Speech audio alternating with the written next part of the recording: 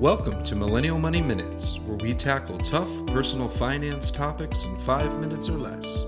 With your host, Grant from MillennialMoney.com and Matt from DistilledDollar.com. Today we're going to talk about the fulfillment curve, and this is an idea from the book Your Money or Your Life, where essentially, imagine a bell curve, so a curve that goes up and slopes down.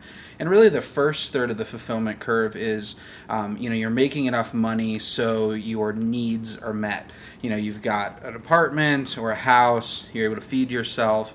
And then the curve goes up a little bit and you're actually able to get some of your wants. So you get to, splurge on a few things that you like. Maybe you go out to nice dinners or take a nice vacation. But what happens is, when you get to the top of that curve, that's what you're looking for, which is ultimately the peak of fulfillment. So it's when you're spending the right amount of money and you feel good about it and you're maximizing your happiness with the money that you're spending, but you're not spending beyond your means or consuming more than you need to live the life that you want. And so really maximizing your happiness is about finding that top of the fulfillment curve without going overboard. And really the simple idea is that a lot of people, especially in the United States, they spend a lot more money than they make, or they spend more money than they should, ultimately because they're driven by just consumerism and they want a lot of things that they can't afford. Yeah, this is, I think, a really fascinating topic, and I think the analogy I think of is a lot of people buy their first car, and for them it's a huge impact on their life. They can drive now, they can go get their, it's easier to take a job now, they can, be on time.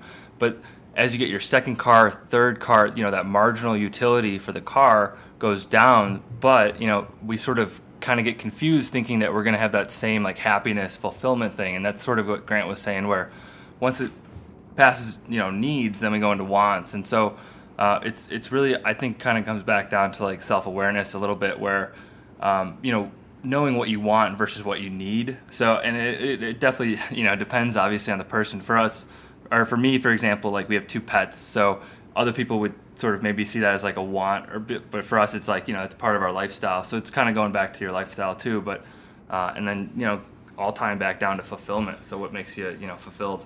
Yeah, and I think a lot of people, or you have this dream, or I used to have this dream that was I need, 2 nice cars, and I need a big country house and a city apartment, and I need all of these things. But the older that I've gotten and the longer that I've thought about money, I realize those aren't things that I need. Those are just things that I want.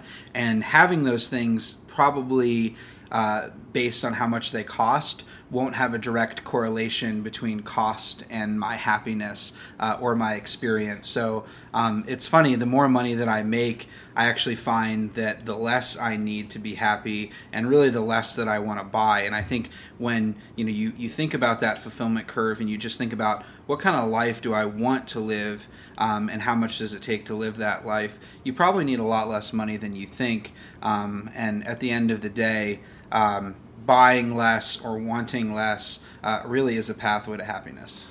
Yeah, and I mean, happiness is great, but in terms of money, it just helps in terms of planning for retirement. If we want less, then we don't need to save as much because our expected expenses in retirement are going to be lower.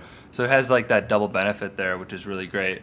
And yeah, I mean, think back to what brings you happiness, and for me, I could think of a lot of $1, $2 books that I've picked up that have had a big impact on my life. So, yeah, and it's just a personal decision. I mean, I think the idea here is explore the idea of the fulfillment curve. Think about what you really want, how much money it takes to live the life that you want, and you'll probably realize it ends up being a lot less than you think. And having that big dream of those multiple houses, and that's great to dream, but it probably won't make you any happier than what you have around you today. So hope this was helpful, and we'll chat with you soon.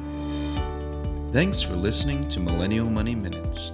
If you liked this podcast, please leave us a review on iTunes and subscribe. If you want us to cover a specific topic, use #MillennialMoney on Twitter or visit MillennialMoneyMinutes.com.